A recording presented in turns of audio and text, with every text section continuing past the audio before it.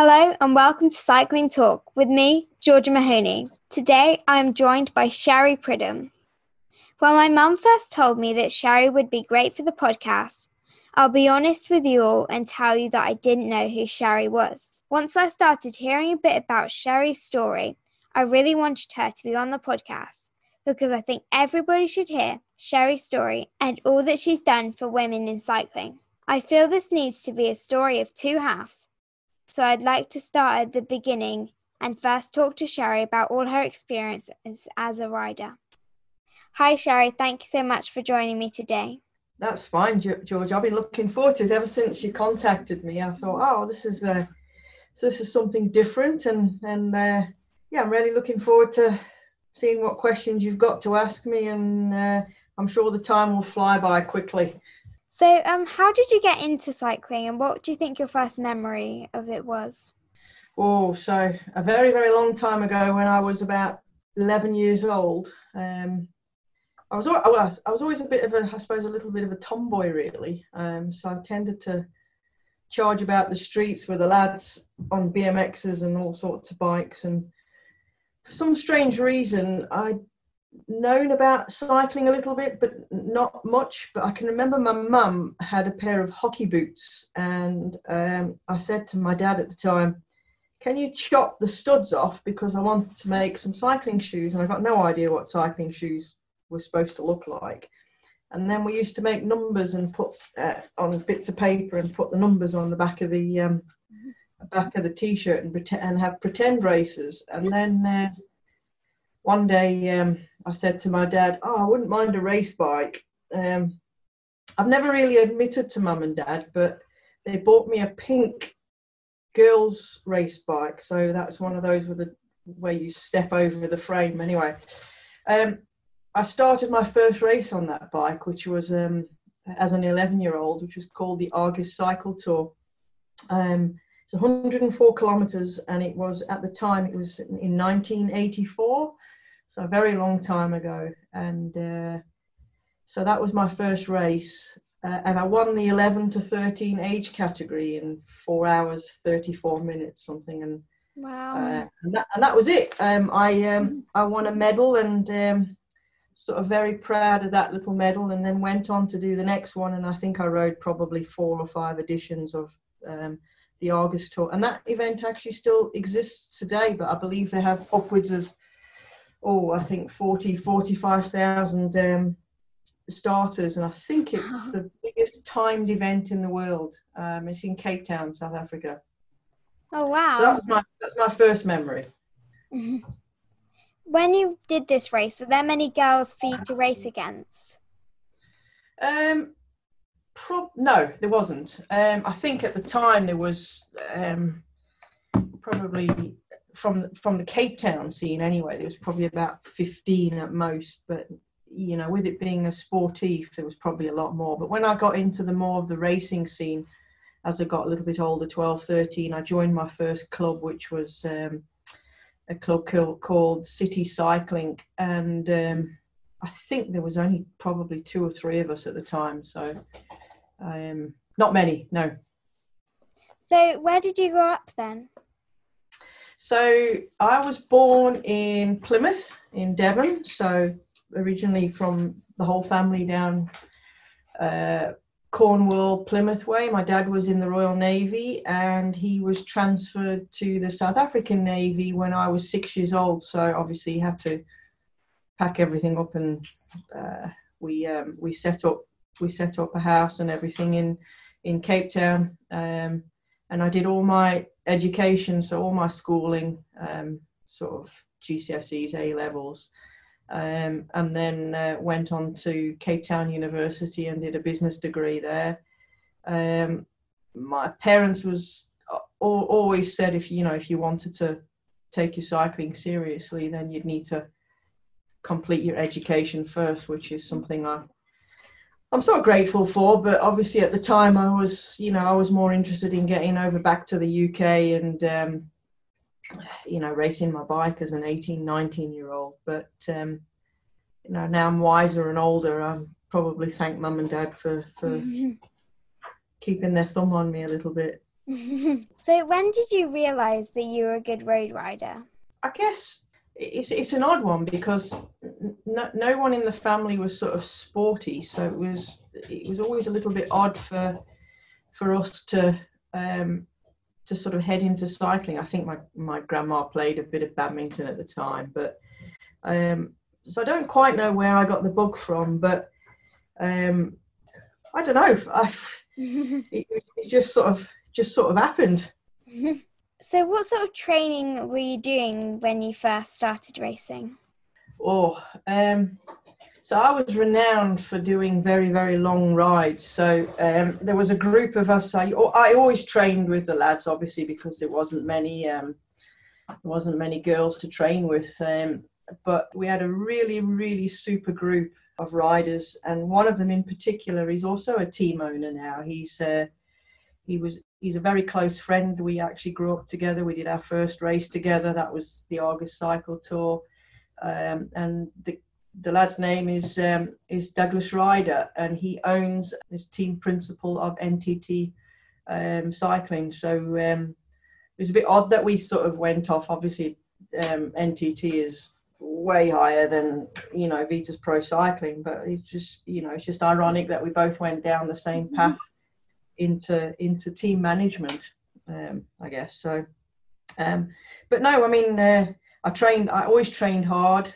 I've always had a coach. I still keep in touch with my very first coach, Tony Howe. He still lives out in Cape Town. Sadly, the coach that I went on to sort of more taking care of me at international level, he's not with us any longer, but his name was also Tony. Tony Roberts looked after me until I sort of came over to the UK in, when would that be, 1989. What was it like for you having a coach? I've always been somebody who's needed a plan, a goal, and I've always worked very hard at achieving those goals. I think when I was growing up, we were one of the first sort of groups that Tony coached, where we would go and do VO2 max tests. So I was always number driven and very focused, very, very determined to, all I wanted to do when I was in South Africa was get over to the UK as fast as I could and go and race for GB. That was my biggest dream, was to represent GB at the Ladies Tour de France. And I think I ended up doing that within 8-9 months of being back in the UK. But that's another question, another story. So did you do any other disciplines other than road? Yeah, I did. I did some crazy things as a 14, 15-year-old. I got into a bit of cross-country running because, of course, when we were at school, we had to have a school sport, and cycling wasn't an option. So I did a little bit of cross-country and athletics in the summer, played a bit of badminton, and then I got into triathlon. Won the South African Junior Triathlon Championships, and I think I ended up finishing third at the essays. So that's I was rubbish at swimming, okay on the bike, and obviously half decent in the run. So, but I think my dad wanted me to become a professional triathlete, but I was mindset on doing cycling at a professional level. What do you think your favourite race was that you did? It's got to be the Ladies Tour de France. I have my fondest memories of climbing the highest mountains in France, and that memory of those memories of finishing on top of Alpe d'Huez, climbing Mont Ventoux as a time trial, finishing on the Champs-Élysées. Just that particular race will always stand out for me as is what made me, I guess, as a bike rider. And I was never going to win one of those races. Whether it was controversial or not, I had to watch very carefully what what weight I was, not realizing back then when I was 18, 19 years old that actually everybody didn't weigh 50 kilos, and that, it was okay to weigh a little bit more. And but some of the girls I was racing with, like Fabiana Luperini, those girls are like 39, 40 kilos, but I'm 5'9", and those girls are like 5'2". So, there's going to be a bit of power to weight. And as I've got older, I've realised that, power to weight it depends on how tall and how, and what you weigh as to where your power is. So I found my niche. I was a half decent climber. I was never going to be a world beater. But I was happy with what I achieved at that level, and grateful for the opportunities that that we have then, because although there's a couple of stages now for the ladies tour, there isn't a ladies tour that is as long as 10, 12, I think 14 stages was the longest tour that I rode. What sort of nutrition did you have when you were doing the Ladies Tour de France? It was horrible. It was something called Maxim, and I used to make it ourselves. There was no such thing as having Swan Ears. If you were in a better team, as I got sort of progressed, obviously we get Swan Ears involved, but sometimes it was just Coke and water, or just good old plain water back in the day. How many times did you actually do the Women's Tour de France? So I started 8 and finished 7. Wow. And I think the only reason I didn't finish the 8th one was primarily down to a mechanical that I have, and the team that I was riding it for at the time had no spare bikes. So there were 2 spare bikes. I wasn't the team leader, and I think I'd got my rear mech ripped off the bike, and I ended up having to climb in the broom wagon and then fly home. So very, very proud to say I finished 7 Tour de France's, started 8. I think a lot of elite men can't say that they've completed 7 Tour de France's, so I think it's incredible that you've done that.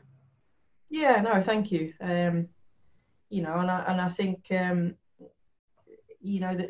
ladies scene that's out there now, I think they fully deserve a return of a women's Tour de France, and I'm hoping that if I can be involved in some way in helping that movement, that'd be great. But I believe it's imminent. I think obviously with current climate, current conditions with COVID and whatnot, it's going to be difficult to have that visual on what might happen next year. But I think from what I hear, there's potential for a women's tour to start, certainly in the next 18 months. But let's hope so. Yeah, I think that would be really great. So what was the best position that you had in your Tour de France race? I had some decent top 5 results. I can remember riding to the top of Col de Sestriere, finishing, I think I was 4th. I know I was top 5, but it was almost as if I was content to being in that group, and almost thinking, what, I shouldn't be here, off you go, you guys sprint. It was almost like I felt uncomfortable being there. So I was like, but I was very happy with a handful of top 10s, and a very memorable breakaway on the Col de Tourmalet one year, and finished 12th. I would have been higher if it wasn't for a puncture on the lower slopes of the Tourmalet. But I love going uphill, but I definitely didn't like going downhill. I can remember internally shouting every time we had to, and the Col de Galabier was the worst. The descent on the Galabier is giving me the heebie-jeebies just thinking about it.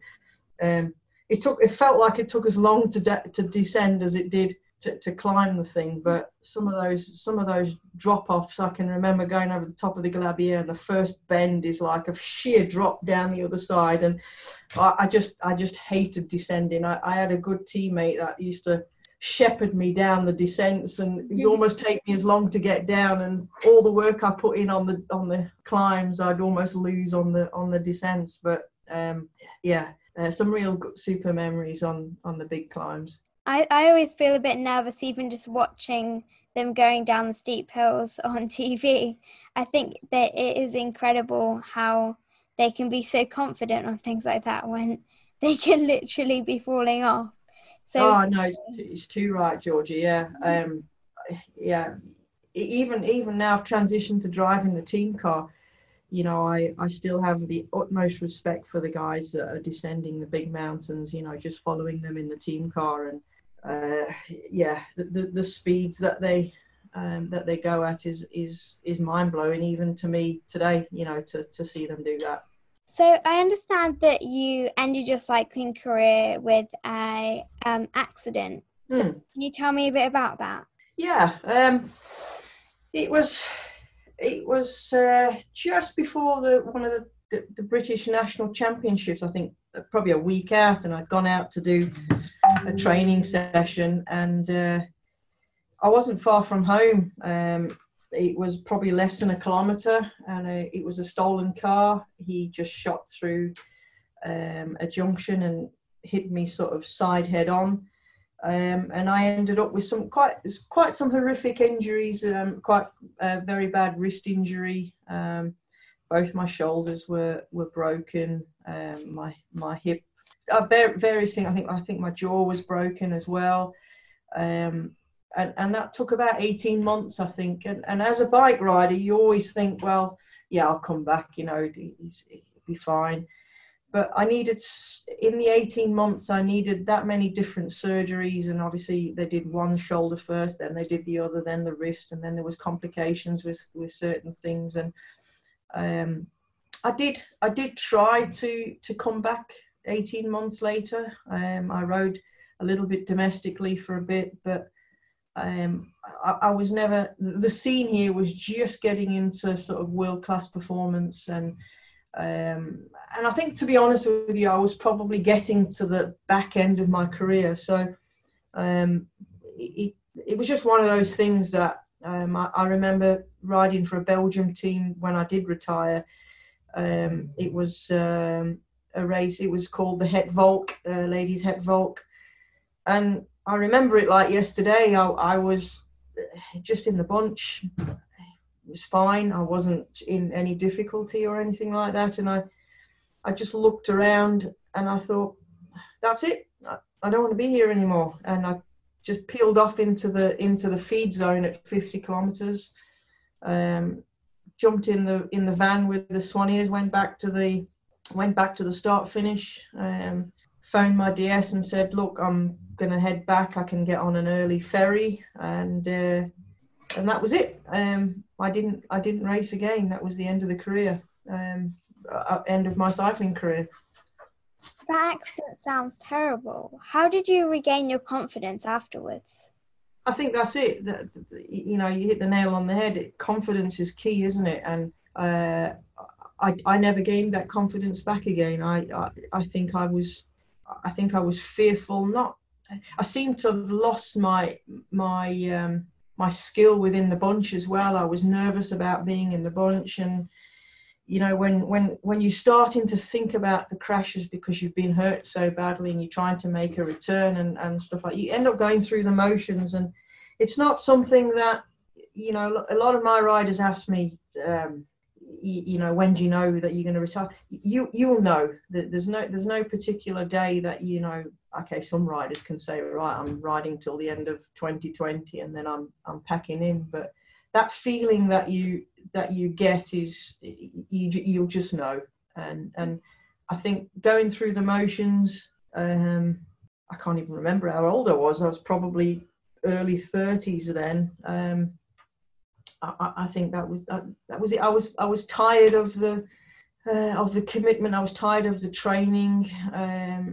I think I found myself not necessarily making excuses, but making excuses to train indoors rather than going out in the winter.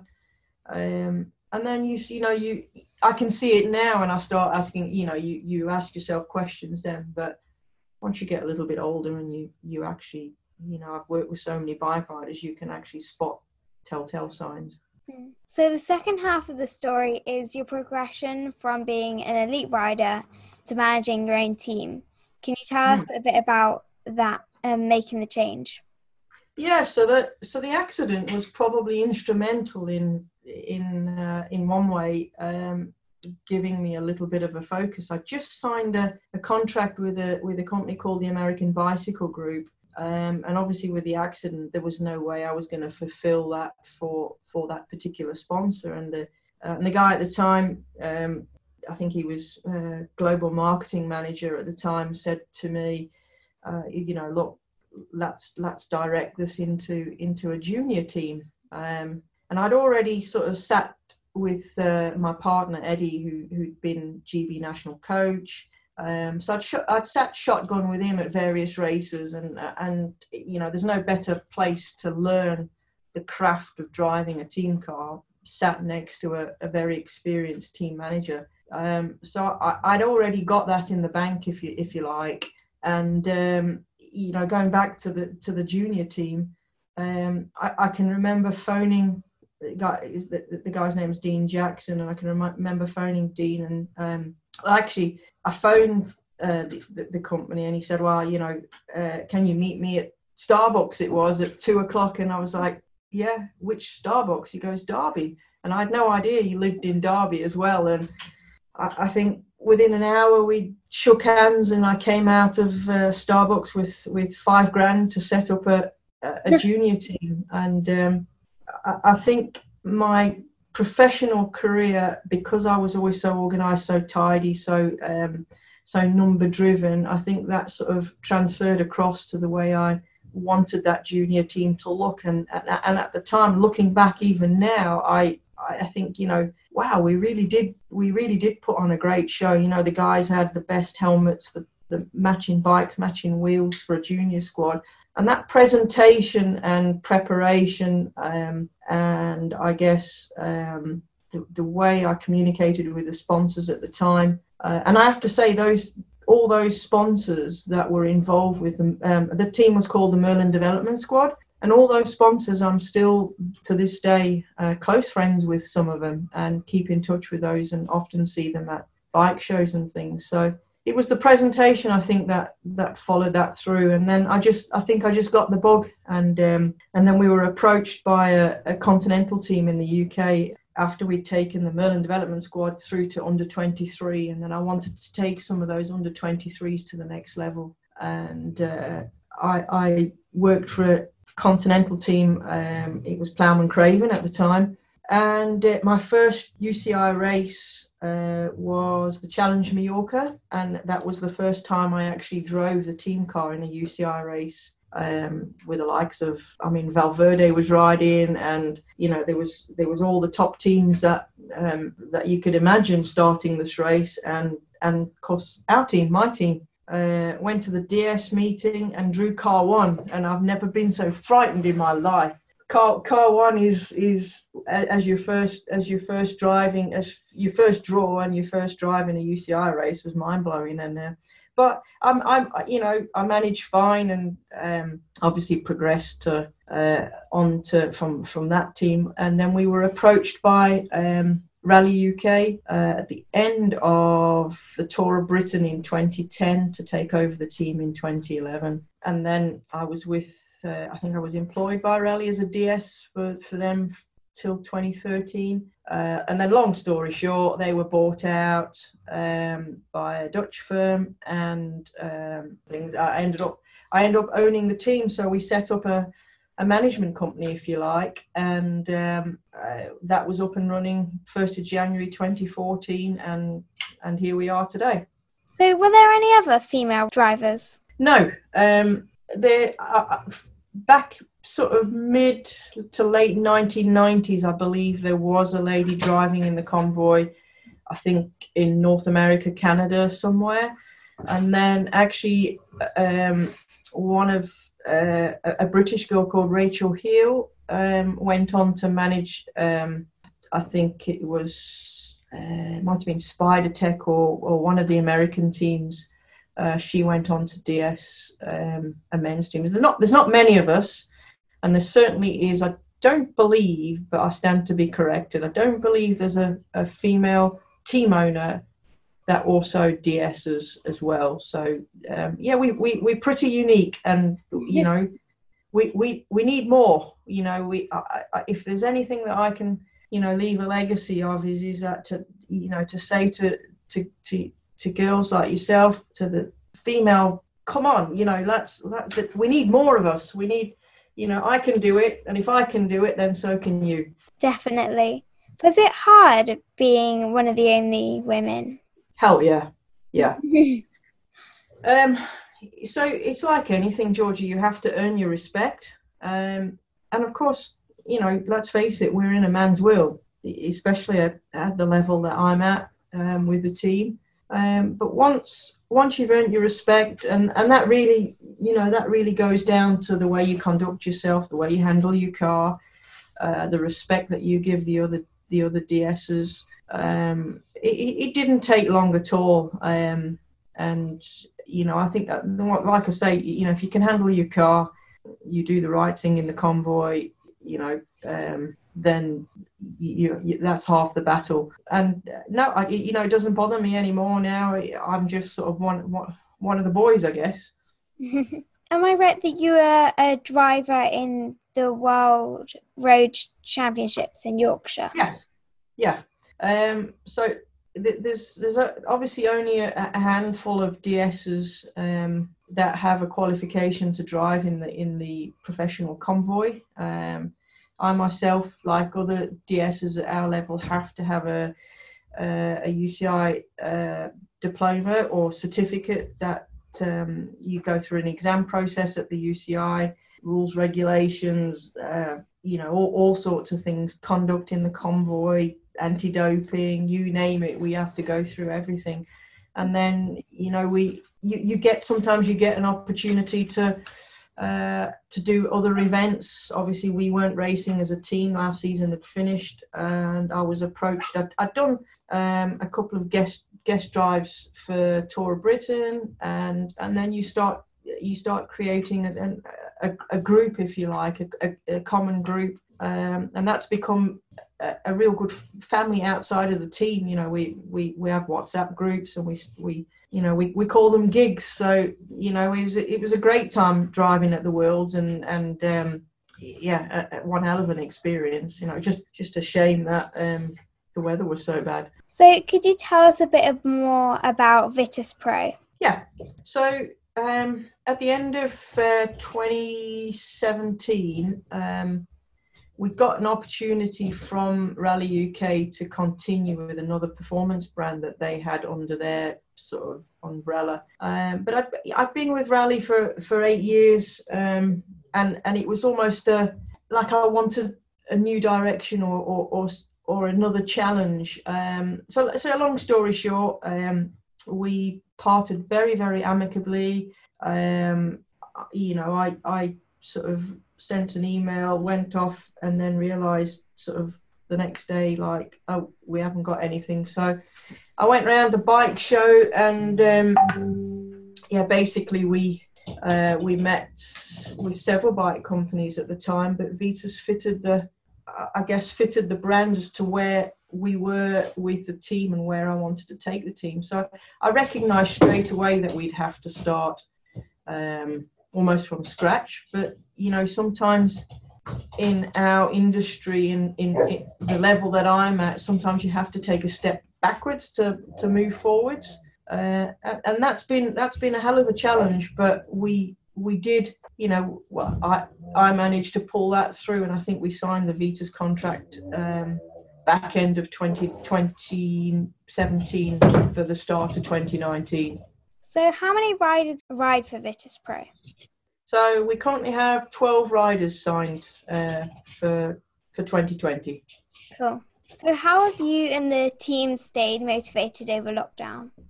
That's an interesting question. We've kept in touch with each other with Zoom. We meet up, I think, every 10 days. And we started as soon as we realised very early on that races were going to start being cancelled. And just to go back again, we started our season in Belgium and France, and we had 2 UCI races within a week. We were 10 days away from riding one of the big races for us, which is the Tour of Normandy. We got back on the Sunday night or early hours Monday, and we were starting to get emails that races were, France was in trouble with COVID, and lockdown hadn't quite crept in, but things were moving. And then we'd had the email that Tour of Normandy was cancelled, and I very quickly jumped on the wagon to keep the lads together. And I think at the time everybody thought it was going to be 2, 3, 4 weeks and then everything would be okay. And then we quickly realised that when we went into lockdown that we needed to refocus. But we were quite lucky because we, as a team, we discussed back in November that we wanted to ride Zwift or ride on the e-racing platform and ride the pro-ams there. We'd done a bit of it the previous year, and we discussed that if we were going to do it, we wanted to do it properly. And as it happened, those invites sort of coincided with lockdown, so that was really, really great for us. And I have to say, all credit to the riders, because they completely embraced it. I never said to the riders, right, you have to do these races. Hands up who wants to ride this race. And we'd get sometimes 5 riders, sometimes 8 riders, but there was never any pressure to ride the events. So we rode the Zwift races. We ended up doing quite well. We won several as a team. I think Chris McGlinchey ended up at one point, he was ranked number 1 Zwifter in the world, if that's a thing. And we super, super, super happy with how we kind of sort of progressed on the platform, and that really kept us motivated. And then one thing we sort of obviously look forward to was the Tour of Britain, and we were still hopeful, like the staff was still very hopeful that we might still see, that was the race that we was targeting, of course. But then when the Tour of Britain was cancelled, I can remember I was riding a Zwift as well, and I got the email, and it sort of ripped the heart out of the team. We were obviously very, very disappointed, but understandably, with what's going on in the world and in the UK, it was completely. We kind of expected it, but it still hurt a lot. But I have to say, it was at that point where I got to know the lads. Obviously, we'd had the meetings, but we'd had to have several individual conversations about how some riders took it okay, some were expecting it, some riders were completely, devastated by the fact, and we had to move very quickly to pick everybody up and motivate everybody. And the other thing that we did was we've always sat down with the guys on Zoom and said, right, what are we doing on social media? And we tried to keep that very diverse. We went straight away into one of our partners is our chosen charity for the team is Calm, mental health charity, and it sort of coincided with what people were experiencing. So we went out and we did some challenges on Zwift, and in fact 4 of the riders actually did the Everest challenge or the e-Everesting challenge with me one Monday. I think it was the 25th of May or something. So we ended up riding 12 hours, 13 hours, raising money for Calm, but as a team riding that together it was phenomenal. I think it aged me by 10 years, but took me forever to recover. But and I'd only been riding 2 months. I mean, I embraced that. I guess embraced is the word, but I'd had the Zwift set up, but never really took it seriously and never really spent some time in setting it up properly. And I think one thing I wanted to make sure was if I was going to direct the guys in some of the higher level Zwift races that we did over the real lockdown periods, then I needed to understand how Zwift worked as well, because there was no point in me trying to tell the lads how to ride Zwift if I didn't understand that. So I really sort of got involved, and I think the only way to do that for me was also to ride Zwift and understand how the drafting works. And then one of the races we did as a team was a involved a team time trial, and the stage race was actually hosted by in America, and we ended up doing a team time trial at 3:30 in the morning, and that was bonkers. We had a DS meeting, so all the DSs 2014s were there, including the ladies DSs, sat at 3:30 in the morning doing a DS meeting at, ready to race, and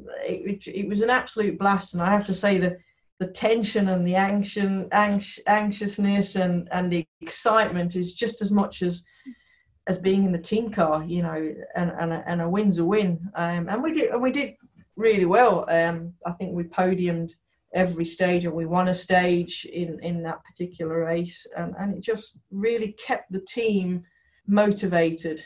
And I think the back end of lockdown, we've had a bit of downtime as a group, because just like anything, when you've been doing something for 3 months, like we were on social media and we were doing the challenges, and some of the guys, Adam Kenway did an Everest attempt outdoors, and it was pretty full on. So we've had a little bit of downtime, but some of the guys have gone away for a bit of a holiday, but we'll start picking things up now. And now some of the time trials are coming back in, the hill climbs, fingers crossed for a bit of cyclocross.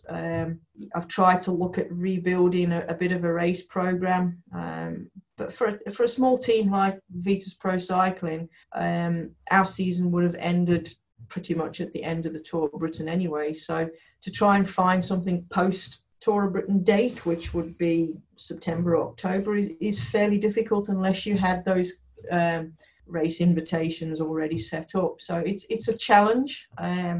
But I think as a group, we are pretty much 100% focused on 2021 now. Yeah. So what do you think you've learned about yourself during lockdown? I've had a lot of time to reassess things, a lot of time to think about how I structure my day. I quickly realised that if you didn't have a routine, you were in trouble. And I think I was grateful to have the lads at that particular time, and we were straight into the Zwift thing. And I pretty much, since 23rd or whatever day, I think it was 23rd of March, we went into lockdown, I've pretty much ridden the bike personally every day since then. And all credit to the lads. I've had 3 or 4 of them that have made sure we do meetups together. So the early sort of 2 months, we had made sure that we had team meetups, and we'd ride together. I could do 2.5 watts per kilo, and they'd doing 1 watt per kilo, but you couldn't get dropped. But it was just, we'd have all the lads on Discord, and we'd have a right bit of banter for for an hour. And everybody looked forward to that Friday meeting. And I think so it's given me some time to think about how that I can find time to do some exercise and learn other skills. So I've really taken on board video editing, a bit of understanding how social media works, with the difference between Instagram and Facebook and Twitter. Love the Instagram platform. I've invested in microphones, in webcams, so we've done a bit of coaching, and really enjoyed that side of things, and given myself some time to learn another skill. Might even in the future start taking things on live streaming. So you might be able to do a live stream with me at some point. But I've got a camera coming, a 360 Insta camera coming. So I think diverse is the word, and we're going to do a bit of gravel riding. I've been doing a bit of gravel riding, bit of adventure riding. Yeah, we're just going to do things a little bit differently until we're allowed to do, what we love doing. If that's ever going to happen in the near future, I think things might change a wee bit. But yeah, diverse, I think, is reassess, absolutely motivated, to make sure that we carry this thing through to 2021. Yeah, it's been a good lockdown, I think. Obviously, like everybody, Georgia, you have days where you wake up and you just can't see, light at the end of the tunnel. Sometimes you think, what am I doing? And you have those down days, but just one thing, and you take the dogs for a walk or whatever, and then you just have to be happy, don't you? I think it's really important to have something to focus on. Yeah, absolutely. Obviously, the team's been a big focus, but also becoming a bit more healthier and a bit more fitter for myself is something I'm quite pleased with. So, where do you see yourself in 5 years' time? So, I've always had a dream to take this team to the next level. Running a team is definitely not easy. It's it probably you have more tears than gold medals, and I think if you've got the fight, it's the team, running the team is what I've ended up doing. I won't give up without a fight. I think we're always going to have challenges. We've obviously got a massive challenge now to take things forward to 2021. Sponsor partnerships might change. The whole sort of financial field, particularly for my team, might change a little bit. Who knows? But we've got lots of things working in the background as well. So we've obviously had some time to connect with potential new partners, get to know existing partners and sponsors, and just stay focused on taking the team to the next stage, which for me at the minute is to be competitive, I guess, like we were. We touched on it last year. This year, obviously, we haven't had the opportunity, but back in the rally days, when we could win stages in Tour of Mexico, win the Tour of Normandy, win climbers jerseys in the Ardennes or whatever that is. But to be competitive again at Conti level, and then I've always said, if I ever get the opportunity as a female DS to drive or to DS in, whether that be Team Car 3 or Team Car 4 in a Grand Tour, I'll never give up that dream. Thank you so much for coming on today, Shari. It's been really great to talk to you, and now everybody knows your story. It's been a pleasure talking to you, and I want to thank you for taking on this challenge. I think it's very commendable, and you need to be very, very proud of what you're doing. You know where I am now, so if you ever need to chat about things, or even your own bike riding, you know where I am. And it's been an absolute pleasure, and thank you for having me on your podcast. Thank you. And thank you to all the listeners for tuning in. They can check out our Instagram at cycling.talk.podcast, and you can find us on Spotify at Cycling Talk Podcast. See you on the bike.